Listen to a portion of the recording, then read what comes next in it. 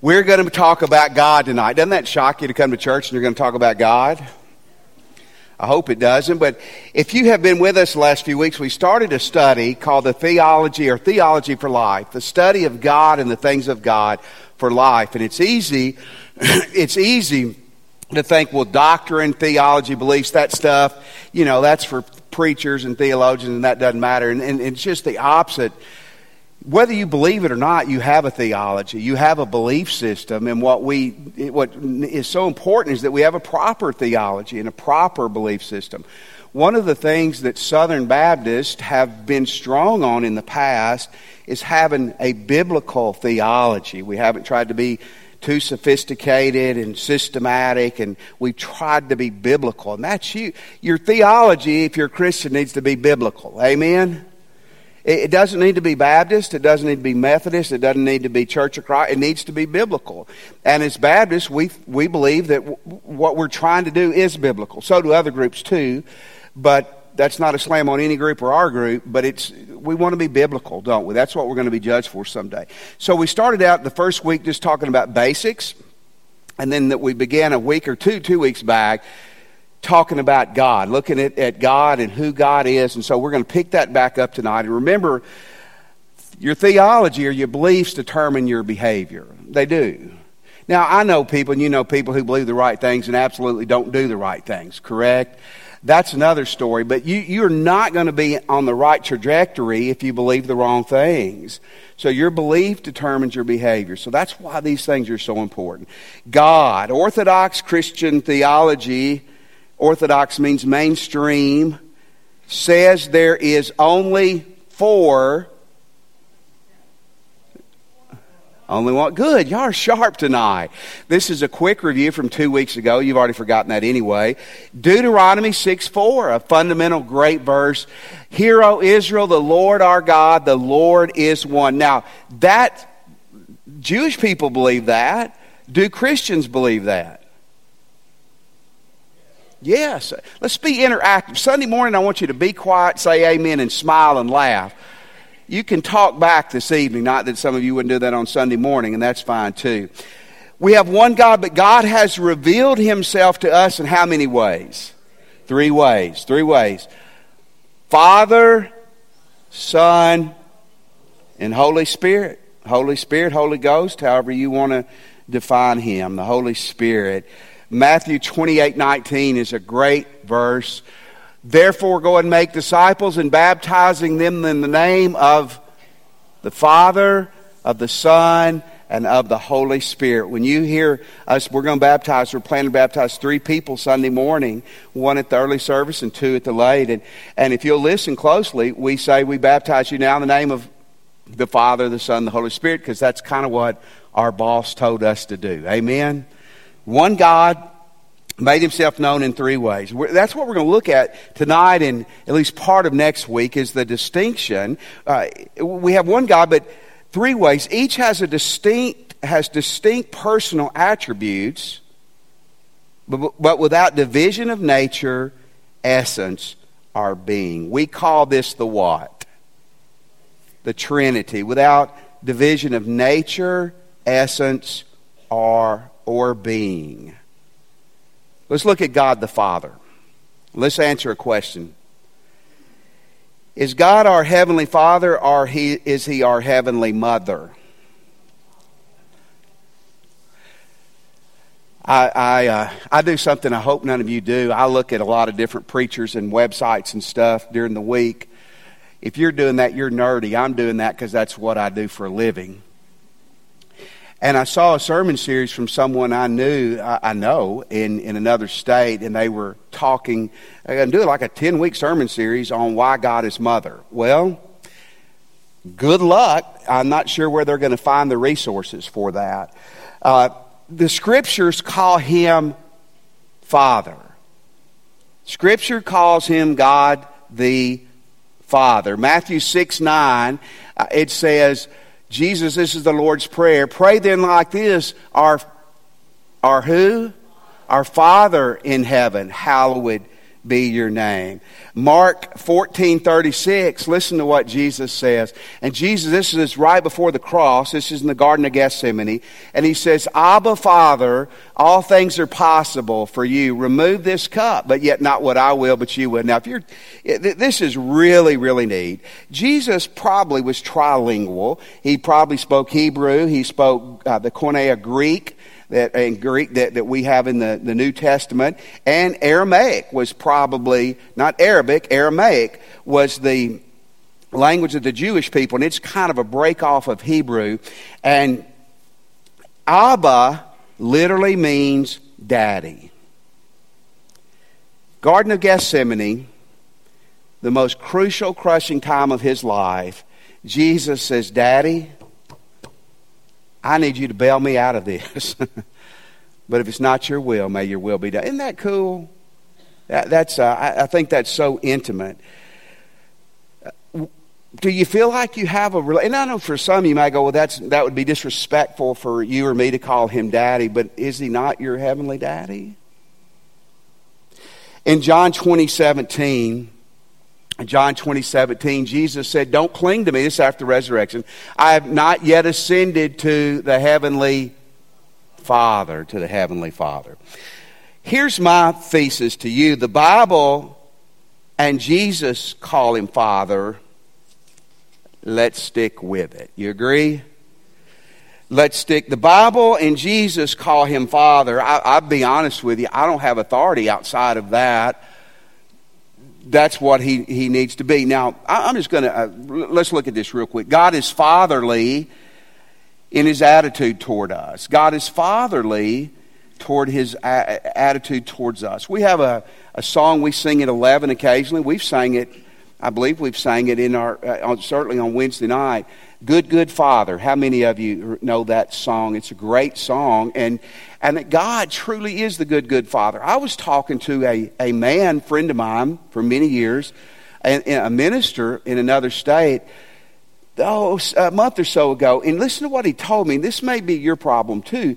He said, my father was not a good father. He was abusive. He was religious. Listen, he was religious and abusive. And he said, it's hard for me to relate to God as Father. No matter how good your father was, he doesn't scratch the Heavenly Father. Right? I was blessed with a good father. You may not have been. So you don't paint God in the picture of your earthly father. You paint God in the picture of what you think of as the most wonderful father should be. Does that make sense? And that's who he is. Because you had a bad mother doesn't mean all mothers are bad. And you had a bad father doesn't mean all fathers are bad. And because your father, God, is not your fault. If your father wasn't a good father, it wasn't not your fault at all. But that doesn't diminish the fact that God is the wonderful Father. God, the Bible describes him as Father. Here's a neat thing and a scary thing. An important distinction is that God is creator of all. How many of you agree with that? God is creator of all. Most of you. Good. We'll be in Genesis 1:1 next week. But he's not the father of all. Uh-oh. Is that right? God becomes your father when you enter into an intimate relationship with his son, right? But I put in here, and I think this is important, he certainly desires to be the father of all. God is the creator of all. And listen, these are theological distinctions that really do matter, because I've talked to people all over the globe who would say, well, he's the father of all of us. Well, he's the creator of all of us. He loves all of us. He becomes your father when you become his child, right? Does that make sense? God the Father. And again, we're scratching the surface on these things this week and next week. But hopefully these are some things that will help you. God the Son. What's another name for God the Son? Really? 4 people? Frank, Bill, Jesus? What would you go with, Jeremy?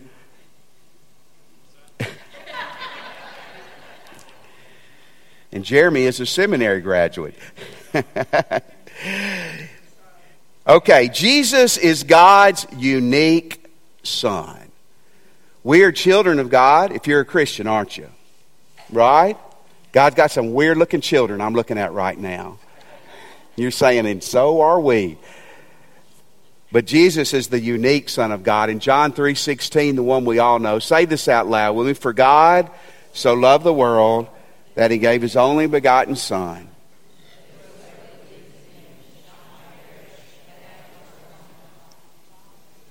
John 3:16, His only Son. So Jesus is the unique Son of God. Now here is a switcher. Jesus is not only the Son of God, He is God.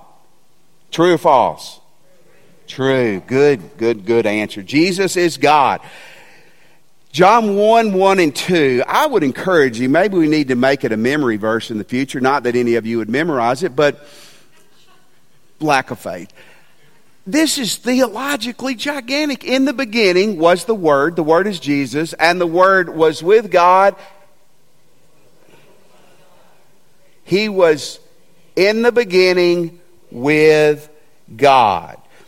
I'm not going to mention the group by name because I don't want to be unnecessarily offensive, but a group that is an offshoot of Christianity. They're not true Christianity.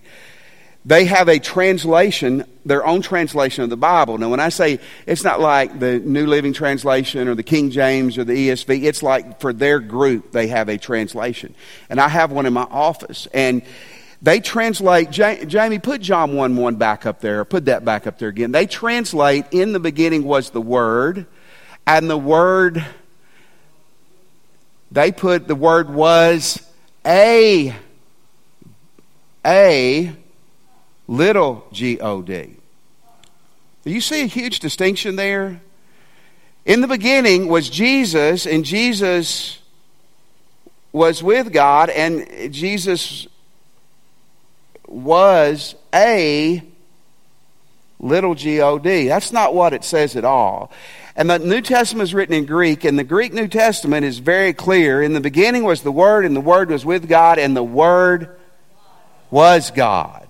You notice it says here, He was in the beginning with God. 4 times these 2 verses state that Jesus has always been, and there's never been a time that this was not true. Jesus is God, was God, always has been God. And when you die and get to heaven, you know what? He's going to be God. Colossians, not Galatians. I'm thinking of the rain, aren't I? Colossians 1:15. Christ is the visible image of the invisible God. He existed before anything was created and is the supreme over all creation. Now, just pause that there, Jamie. Jesus was God's show and tell. You remember in John chapter 14 when Thomas, who was probably Baptist, always doubted Jesus? You remember that? He's not alive. I have to stick my finger in his side before. And then the next week, Jesus saying, "Come here, big boy." Thomas became a believer. Jesus told him in John 14, "When you've seen me, you've seen the Father." Is that not awesome? We know what God is like perfectly, not only from His Word, but from His Son. And Colossians 1:19, it says, "For God," read that out loud with me, "For God in all of His fullness was pleased to live in Christ." Now, how many of you think that's awesome? I mean, that is overwhelmingly neat. How many of you think it's important for you to know that? How many of you understand there's a lot of groups out there that say they're Christians that don't believe that? How many of you understand that in certain parts of the world you would be strung upside down for believing that? Do you realize you could die in parts of the world for that? Mike Benefield, is that correct? You could die. When Cindy and I were in Israel, Cindy, do you remember this? We were near where Jesus lived, up in Galilee, and there was a sign that somebody had put up and said, "Christians, you better stop saying that Jesus is God. There's only one God, and it's Allah. It's not Jesus, and you better stop saying that." And I went over there, and I was mad at Cindy that day, and I went to a group of men who looked like they were from that area, and I go, "That woman is saying Jesus is God." I didn't do that. Christ is His official title. Jesus Christ. Christ is the Greek. Messiah is the Hebrew. And Christ and Messiah mean the anointed one of God. The anointed one of God. Luke 2:11 is a verse we looked at Christmas, and such a wonderful verse. For unto you is born this day in Bethlehem, the city of David, a Savior who is Christ the Lord. Wow. Savior is a description of what he came to do. A Savior literally is a deliverer. That's what it means. It means a deliverer. Jesus came to save us from what? Our sins. He came to save us for life eternal.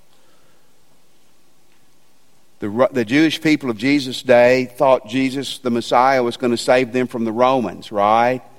And from the government, right?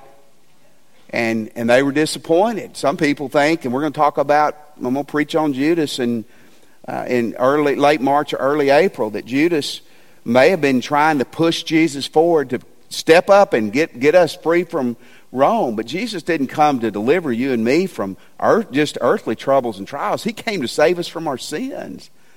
Your greatest problem, my greatest problem, we talked about anger the last 2 weeks. We're going to talk about the mouth and the tongue the next 2 weeks. Our greatest problem is sin, isn't it?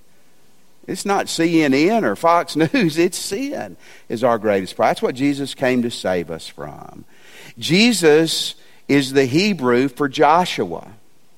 How many of you knew that? I've said that like 800 times in 16 years, so I'm glad 5 of you have got that. It means Jehovah is salvation. Jesus is the Hebrew for Joshua, and it means Jehovah is salvation. Jesus Christ the Lord. Lord in the pure Christian sense means God in the flesh. Okay, I've talked to you about this on several occasions. I'm going to tell you again if you're taking notes, because it's so important. Jesus grew up, and probably Jesus' Bible was called the Septuagint. The Septuagint is simply the Greek translation of the Hebrew Old Testament. How many of you have read that in your quiet time lately? None of you have. Judy, I saw your hand. See, Randy, I want you to bring the Septuagint up here Sunday so we can preach out of it. We'll have to find someone who can read it. Well, good. The Septuagint was the Old Testament was originally written in Hebrew. By Jesus' day, had been translated to Greek. That's called the Septuagint, the Greek translation of the Hebrew Old Testament. It's probably what Jesus read out of. And if you remember me sharing with you, and this is so significant, the word kurios, or some scholars pronounce it kurios, is the Greek word for Lord.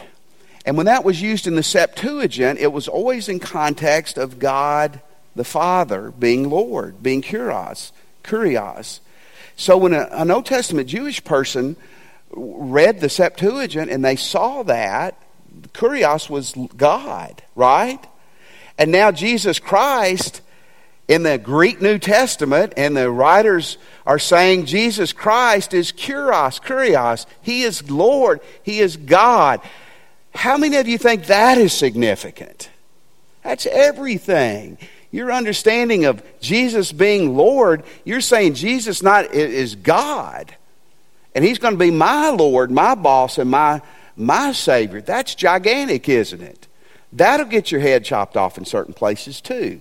Jesus Christ is Lord. The Son of Man, the Bible, the New Testament, you hear Jesus refer to Himself as the Son of Man. What does that stress? His humanity. Luke 19:10. Luke 19:10 says, for the Son of Man, Jesus talking about Himself, came to seek and to save the lost. The Son of God stresses what? His deity.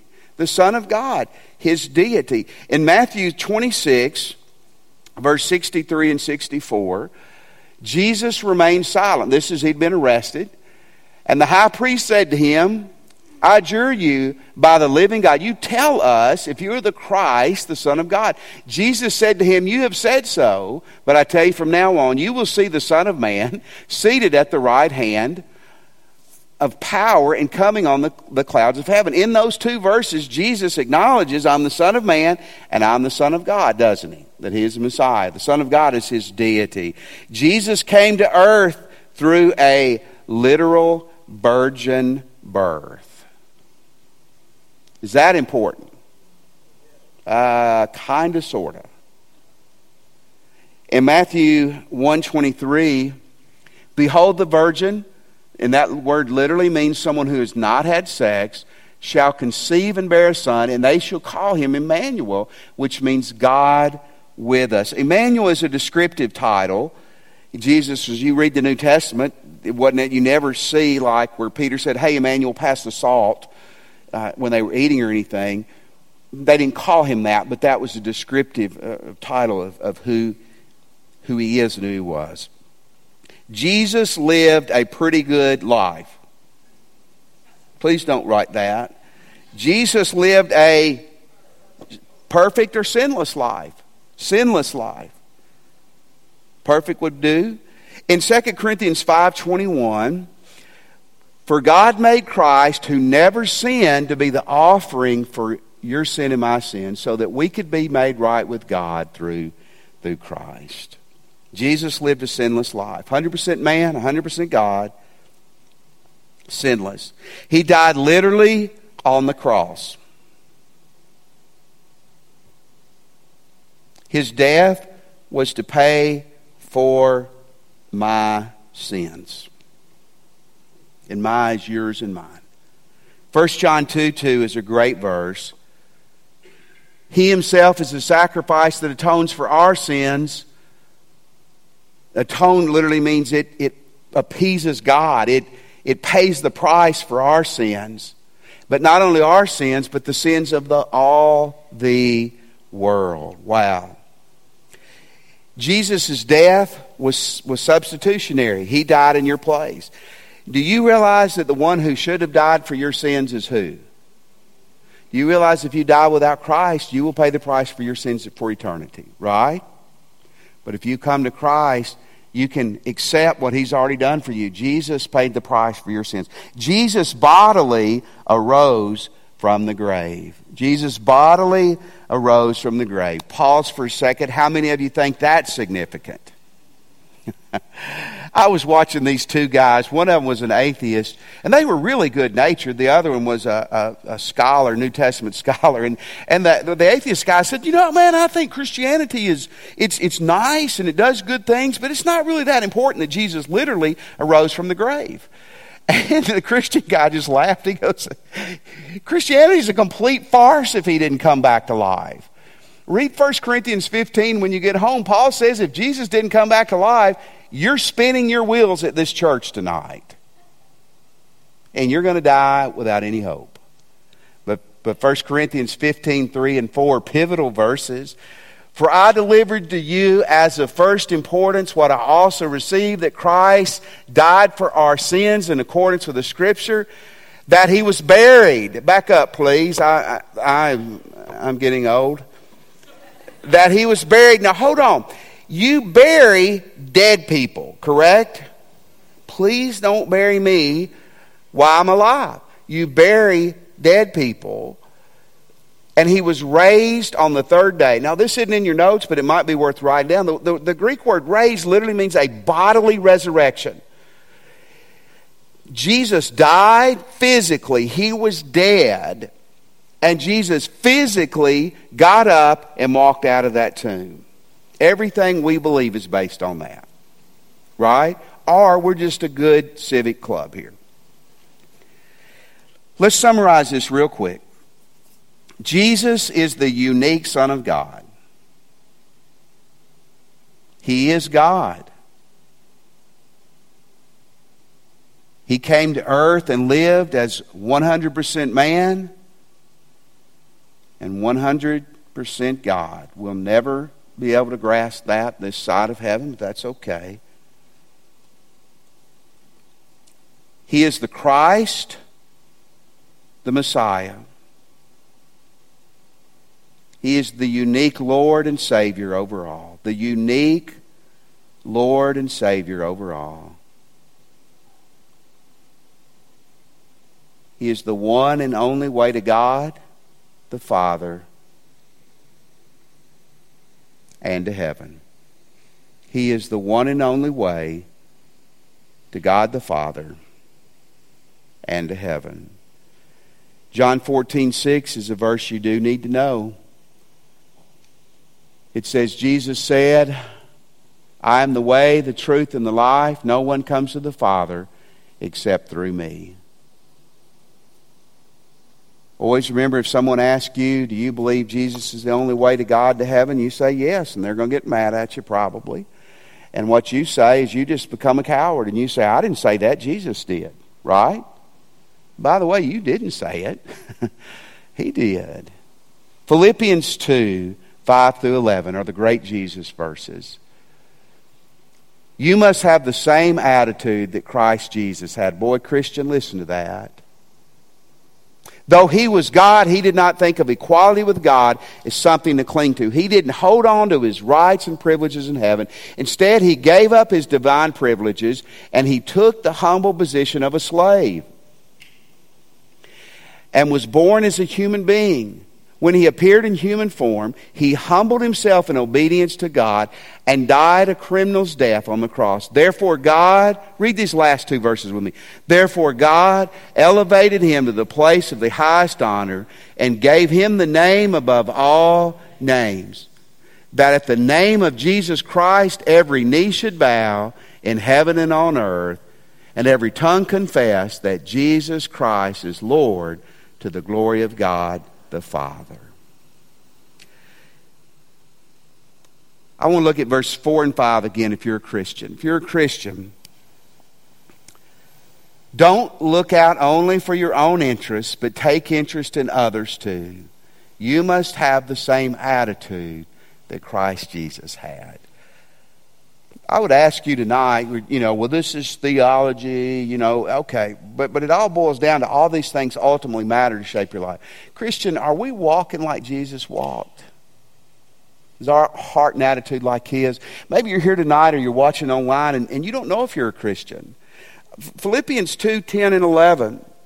Look what it says. It says that at the name of Jesus every knee should bow, in heaven and on earth and under the earth, and every tongue confess that Jesus Christ is Lord. You see, the bottom line is that you are going, and I'm going to bow my knee to Jesus Christ and confess him as Lord, willingly here on this earth or someday before we're sent to hell for eternity.